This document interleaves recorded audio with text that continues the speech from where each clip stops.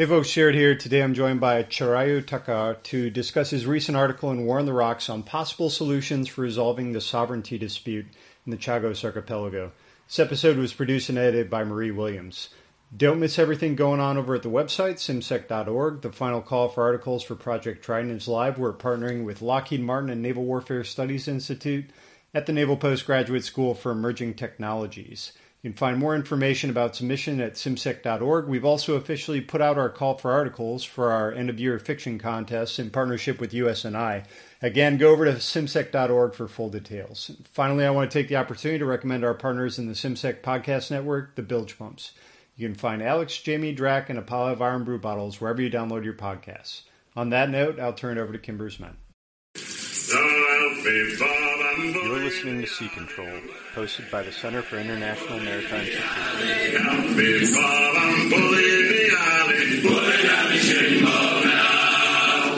Aloha, shipmates, and welcome aboard Sea Control. I am joined today by Chirayu Taka, and we'll be discussing his recent article in War on the Rocks, Overcoming the Diego Garcia Stalemate. Chirayu, welcome, and would you mind introducing yourself to our listeners? Hi, Jared. Thanks for inviting me to your podcast. I'm Chirayu Thakkar, and I'm a visiting fellow at the Stimson Center, and simultaneously, I'm doing my PhD at the National University of Singapore. Well, thank you. And as a reminder, all opinions expressed are our own and not reflective of any institutions with which we might be otherwise associated. So we'll jump right into the questions here then, Chirayu. How did Britain manage to retain sovereignty over the Chagos Archipelago when it granted Mauritius independence in 1965?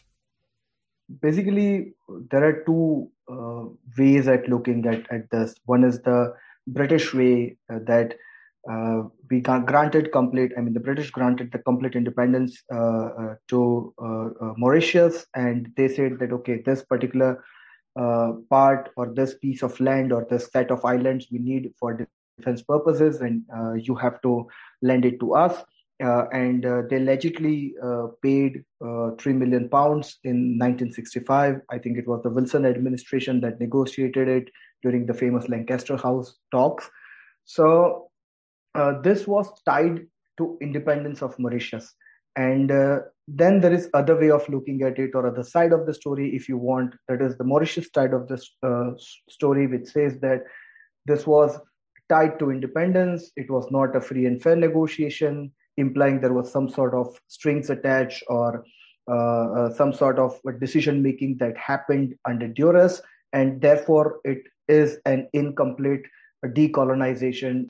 What's the significance of the Chagos Archipelago to Mauritius, and why is the government so set on getting it back? Jared, there are multiple levels at which this question can be answered. As I said, first of all, it's an issue of national sentiment that a part of us never actually got decolonized completely. And it's a matter of national fulfillment. There are some public sentiments associated with it. So that is at the national level. Now, speaking to people who have lived in Chagos, so in 1965, this talks, the Lancaster House talks, this settlement was negotiated. In 1968 onwards, there were around 2,000 people who were living on these islands, and they were relocated. Some of them, they went to Seychelles. Some of them, they went to the UK. Some of them, they went to Mauritius. So for those people, it is about reclaiming their land. So that's another constituency. Third, for Mauritius, it is an issue about resources. So even at the height of Lancaster House talks, and this I have not discussed in my article, but this is something I'm saying exclusively in this podcast. At the height of Lancaster House talks, there is a note as a part of the archives by Sir Sivasagar Ramgoolam, who was actually leading the delegation and who became the first Prime Minister of Mauritius. And he says, okay, fine, if you want this for defense purposes, if you're so keen and it is tied to the independence process, it's okay. But there are 3 or 4 caveats or riders from our end. And 2 of them were related to fishing rights and also about any minerals or oil that may appear in the Chagos Bank in the future. So even in this critical moment of independence, the elite had the fishing rights and the resources on mind. So it is also about that. At the fourth level for Mauritius, it is also about political glory. So if you look at the post-independence history of Mauritius, primarily two families have ruled Mauritius. They have alternated power between two of them, barring a brief interregnum of 2 years.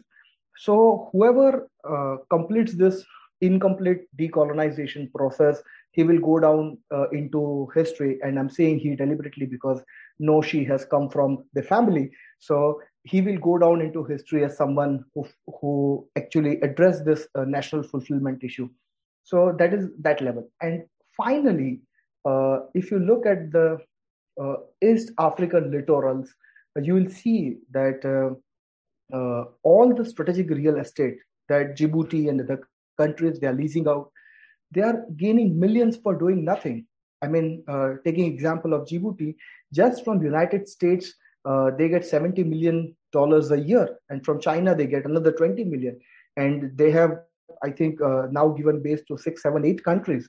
So in a way, it's a financial loss, it's a resource loss, it's a sentimental issue, it's a reclaiming issue, and a political issue. So there are multiple ways in which Mauritians look at it. I'd like to ask two follow-up questions, if you'll permit me, based on that answer. The first being, do Mauritians have the rights to fish inside the Chagos Archipelago? Were they able to successfully negotiate those rights? One of the key troubles that Mauritians had with the Brits was in 2010, when Britain actually declared the entire area as a marine protected area, MPA, which curtailed the rights. So if you are asking me about present status, because this marine protected area is enforced around Chagos Bank, currently in the restricted area, no. Got it. Thank you. Then the second follow-up question was specifically related to like the quote unquote lease terms between the US and the UK. Does the US actually pay the UK for its basing rights in Diego Garcia? No, it's a free ride currently for the United States. And there are some archival documents that the research and development surcharge for the Polaris missile, that was around, I think, 14 millions or something roughly. And at that time, United States waived that surcharge. So it was one-time fee, if you want to say, for the Diego Garcia. I think it was some sort of a quid pro quo. But presently, United States is paying nothing. Thank you for addressing those two follow-ups there. So what is India's role in this dispute, and why have they chosen to align themselves with Mauritius? Okay. So we have to first understand that India is not a direct stakeholder in this dispute. So United Kingdom and Mauritius, they are contesting the sovereignty. United States has a base, but India doesn't have a direct role in it. But still, I have mentioned India as a key player in the article, and there are reasons for it. First, India and Mauritius, they have very close ties.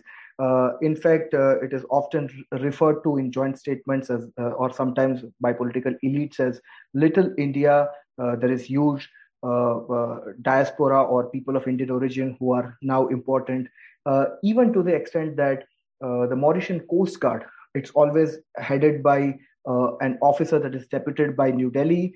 So in a way, if you look, this is like a multi-stranded, very strong bond between India and Mauritius. And any international offensive or any international step that Mauritius wants to take, it would usually have India by its side. So most recently, Mauritius was on the Financial Action Task Force, that is the global terror watchdog, on its grey list, and it wanted to exit the grey list, and it reached out to New Delhi that please help us. And there are UN insiders whom I have interacted with, and they think that Mauritius would never have been able to pull off such a diplomatic victory against the United Kingdom without India drumming up support directly, indirectly, or whatever ways. Now, why India is doing this is because if India does not continue to support Mauritius as an old friend, first of all, it's a principled issue. Because India has always stood by decolonization. It has its own history with colonization. So that's a principal issue. But at a more instrumental level, if it does not stand with Mauritius, China is already making huge progress politically as well as economically with Mauritius. And not having India on its side leaves it in the search of another patron. And that can be disastrous both for India's foreign policy as well and for this issue as well. So, and on the other hand, India is also a good friend with the United States and the United Kingdom as well. So, when Mauritius launched this international offensive, going to the United Nations General Assembly or going to the International Court of Justice, it was both then British Foreign Secretary Boris Johnson and then US National Security Advisor H.R. McMaster who reached out to Delhi and said that can you please lean on Mauritius and try to stop it from going international and embarrassing us. So this makes India as a key arbiter and a key stakeholder. So we've discussed sort of the defense implications. I think we mentioned them in passing. We haven't gone deep into them, but what is the significance of the archipelago to the United Kingdom? Talking about United Kingdom, I think at the most basic level, it is about prestige. So, as a former self of its grand empire, and as a waning naval power, having overseas base is a matter of prestige. But more than that, I think it allows Britain to contribute to the Western Alliance or the Five Eyes Alliance because a lot of important intelligence and recon facilities are based there. So without expending resources, it allows United Kingdom to say that, okay, we are also contributing to this alliance and we are contributing to the United States and this system of architecture, security architecture that United States has put in place. So directly, United Kingdom does not have a lot of skin but it's an indirect way of showing to the alliance that, okay, we are also contributing. We haven't brought up the major complicating factor, and that's the U.S. military facility at Diego Garcia. Why is that facility important to the region? Why is that facility important? I think there are some scholars, and allow me to quote them, who have said that it is the most important and expensive U.S. military base overseas. And perhaps, Jared, I think it is because of the sensible central location that it is. And we have seen its utility without even speculating that how it can be. Even if we look at the past utilities and current utilities, Diego Garcia is currently considered as one of the central hub for the worldwide network of supply depots for fuel and combat. So it hosts a lot of critical inventories, and sometimes you can have strategy, but if you don't have enough logistics, strategy is useless. So it is actually, some people have described to me it as a backbone of logistics. So that is one way of looking at it. The second is it's a critical launch pad. So we know all the many bombers it has, and in the past it has used it as a launch pad for Air Force missions in the Middle East, and it can reach up to Afghanistan from that particular base. And given the tumult and turmoil Afghanistan is in it, the United States is looking for bases nearby. But if need be, actually flight sorties can go from Diego Garcia all the way up to Afghanistan. That's what I'm being told. And in the past, in the Iraq War and in other operations in Middle East, it played a very critical role. But even more important to that, it has one of the 4 or 5 GPS ground stations. So that makes it critical for the United States. It has deep space surveillance systems and also subsurface oceanic intelligence station. So in terms of recon, in terms of having an launch pad for airstrikes, in terms of critical inventory and logistics. And apart from that, we have heard some unsubstantiated reports about rendition flights also. So in a way, everything that you can imagine a base can do, all those facilities are either stationed or reported in the past. Now, Mauritius has offered to lease the facility back to the U.S. in exchange for U.S. support in the sovereignty dispute. So why, in your opinion, has the U.S. refused to accept that offer? Let me put it this way, that U.S. would be more happy with such an arrangement with an old ally whose common interests are enmeshed. And there is no reason for United States to actually snub an old ally like the United Kingdom.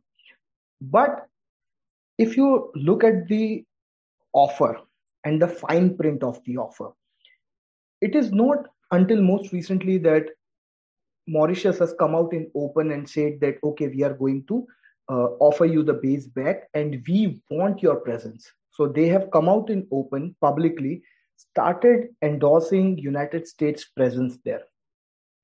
Earlier, from what we know from cables, is that these conversations were happening in private. And whenever they reached out to the Americans would say that, oh, we are tenants, it's not for us, you go and negotiate this with United Kingdom. And when they would go to United Kingdom, there is this infamous phrase now by Prime Minister Gordon Brown, where he says, it is up to the Americans. We don't use it. So it was a bit of a ping pong between United Kingdom and the United States. But when Mauritius started making public offer to make it persuasive for Washington, they usually say this, that we want to give this base to you. We want the military facility and its utility uninterrupted. But the important rider that comes along with this public offer is that in accordance with international law.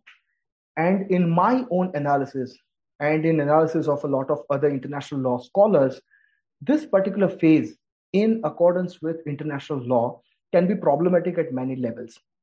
Now, most importantly, to start with, is at the nuclear level. So it's the United States policy to neither confirm nor deny nuclear weapons on its submarines, on its other weapons, other platforms, maybe its bombers or any other actually vehicles while they are in transport internationally. Now, Mauritius is signatory to the Pelindaba Treaty, and this Pelindaba Treaty has a particular clause that you cannot have nuclear weapons of your own, but you also cannot station nuclear weapons by any other nuclear weapon state. So the 5 official NWS states, the nuclear weapon states, they can also not station nuclear weapons on your territory. Now, today, technically, the Diego Garcia base is a British territory. But tomorrow, if it becomes a Mauritian territory, then even on Diego Garcia, the Pelindaba Treaty would be applicable. It means that the United States cannot use it for any stationing or passing off of submarines or passing off of any other vehicle that has a nuclear bomb loaded on it or a nuclear explosive loaded on it. So that's the first aspect, Jared. Now, there are some people who have said that, okay, you can actually there is no port call timing in it. And that's the way you can actually skirt around the treaty and station for some time, or you can continuously station for a little longer, so on and so forth. But Mauritius has never shown that eagerness, or the past behavior of the Mauritian leaders is contrary to that. And I have described a few instances in my article where they have called for IAEA inspection of the Diego Garcia base, or there was this USS Amorius Land that was passing through Diego Garcia, and they would have been tipped off from somewhere that it has nukes on it, and they lodged a diplomatic protest with the local mission that this is unacceptable. We are signatories of Pelindaba Treaty, so on and so forth. So this can be an issue. Now, allow me to stretch this a little bit. United States, as a nuclear weapon state, as an NWS, has not signed the treaty. It has signed the treaty, but the US Congress has not ratified the treaty. And same way, taking a cue from United States, even Russia has signed the treaty, but its Duma has never ratified it. So, technically speaking, United States does not have to abide by it because it's not someone who has ratified the treaty. Interestingly, United Kingdom, as a nuclear weapon state, it has both signed and ratified this treaty, but has put an asterisk mark saying that this treaty would not be applicable to BIOT, that is British Indian Overseas Territories, which includes Diego Garcia Bays, and it says that it's not applicable because it's not a part of Africa, it's a British territory. And to extend your point, Britain has not only made this arrangement just for the Pelindaba Treaty, it has made similar arrangement for another 8 or 9 treaties, which are environmental, which are human rights and torture related. So some scholars have essentially described Diego Garcia Bays or this whole Chagos Archipelago as some sort of a treaty black hole. So no international law, no international convention or covenant is applicable there, and therefore there is unrestricted utility. Coming back to the question that why Mauritius's offer is unacceptable, my hunch is that so far as they continue to trumpet this in accordance with international law, it would remain as unattractive as it can be. So you have proposed co-management of the archipelago as a means of resolving this solution. What does co-management mean in this instance, and then why are you suggesting that as a solution? Okay. So first, let me give you the why part. So there are a few reasons that all 4 countries can resolve this issue. And one, primarily, all 4 parties are democracies. Second, all 4 parties have a very clear, and again, I mean, India has a very restricted role, but at least if you want the 3 parties, they have a very common geopolitical orientation. And Mauritians have time and again, privately and publicly, said that we won't do anything that jeopardizes India's interest or that of its partners or its friends. So, in a way, nobody wants to uproot American military presence from this particular piece of land, so to say. It's not about a geopolitical game where who will try to get the other out. They are all on the same side, but they are unable to negotiate because parties are not able to understand each other's interests. Now, the base was initially leased for 50 years, which ended in 2016. And there has been now an extension for another 20 years. So the new renegotiation will happen in 2036. Now, until 2036 comes, you cannot sit across the table and continue pointing fingers at each other because this issue is now becoming an international embarrassment for the United Kingdom, for the United States. And when China lost the case against the Philippines, the Global Times said that, oh no, this is something similar to the United Kingdom and Mauritius. So it is China who is actually pointing fingers at you in a very tacit way. I have not come across any Foreign Office statement so far, but Global Times, it effectively speaks for the CCP as we understand. So instead of this issue going on like this without any resolution until 2036, and it creates problems within parties who want rules-based order in a way. But this is finding a middle ground. And you can find middle ground between democracies. It's not difficult. So this is the why part of it, that why some solution. I call it a co-management solution, but there can be any solution to this. This is just one way of pointing that a solution is possible. So what is co-management and what co-management looks like? Now, I have not prepared like a detailed fine print, and I can, or any analyst cannot prepare a fine print to the extent that every possible issue is covered unless parties sit across the table. But I have mooted an idea and what co-management looks like. So in this co-management, you don't give up your sovereignty prejudice, you don't give up your sovereignty claims, but currently it is actually administered by the United Kingdom. So there is a London-based administrator who looks after the issues, revenues, permits, so on and so forth. Everything is administered by this.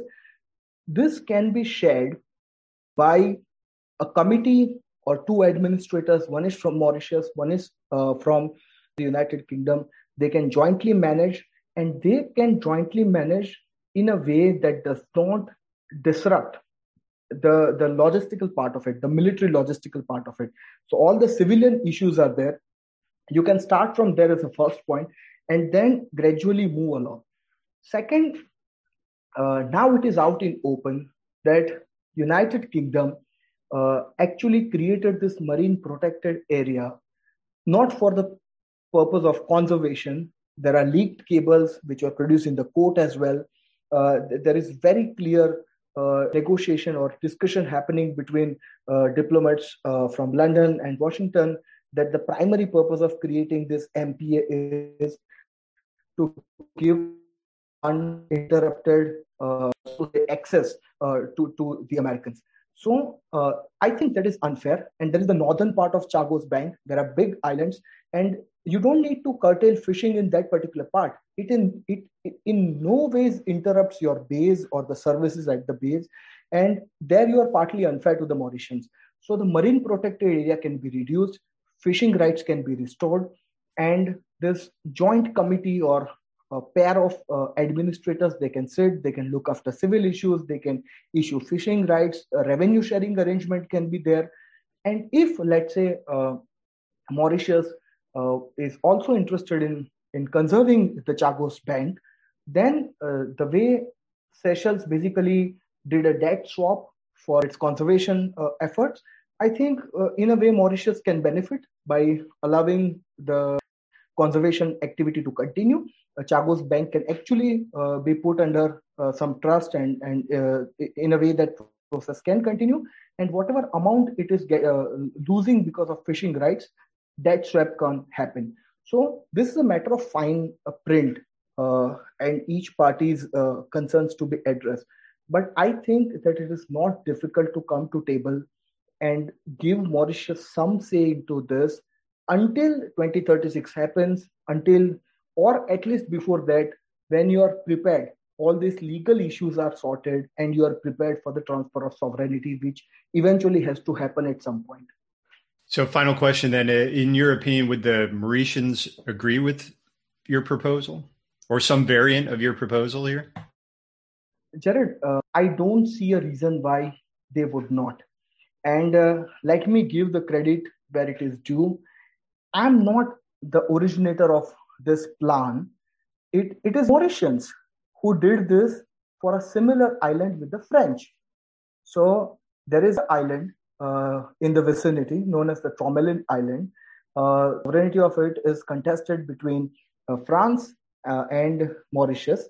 And in the 1990s, I mean, it's a 1 mile by 1 mile island. It's not this big, but France had some utility to it, maybe dual use, but it has some utility to that island. And in the 1990s, they decided that let's go for joint management. And it's Mauritians who came up with the plan in 1990s. And then in 2010, they prepared the fine print of it. The negotiations went on for a while. But after 2010, the French were going to ratify it. It did not go to the parliament until 2017. And at the 11th hour, the French parliament decided not to ratify it. So if the Mauritians, they were willing, the cases are both similar. But if they were willing to go for co-management of Tromelin Island I don't see a reason why they would not go for the co-management of Chagos Island. And again, this is temporary. I'm not saying that this is a permanent solution. But until you sort out the legal issues or international law issues or the utility related issues or the repatriation of Chagosians issues, there is a lot at stake. This is, as I have said, it's a stopgap measure. Instead of this issue festering and becoming an embarrassment for all four democracies and China pointing finger at you, it's better that you create at least this as a stopgap measure. So this is a stopgap measure. That's what I want to re-emphasize. And yeah, that's my answer. Chirayu, this was phenomenal. I want to thank you for coming on today. Where can we find you online and what are you working on next? Thanks, Jared, again for inviting me. I can be reached on Twitter @ThakkerChirayu. I started researching on this issue, fascinated by why India did not vote with its close partners, United States and United Kingdom. And I'm looking at more such not so, or let's say, counterintuitive India's behavior in international arena and the Indian multilateralism. So yeah, these are some of the projects I'm working on next. Well, thank you for joining us, and to the listeners, thanks for tuning in. We'll see you next time.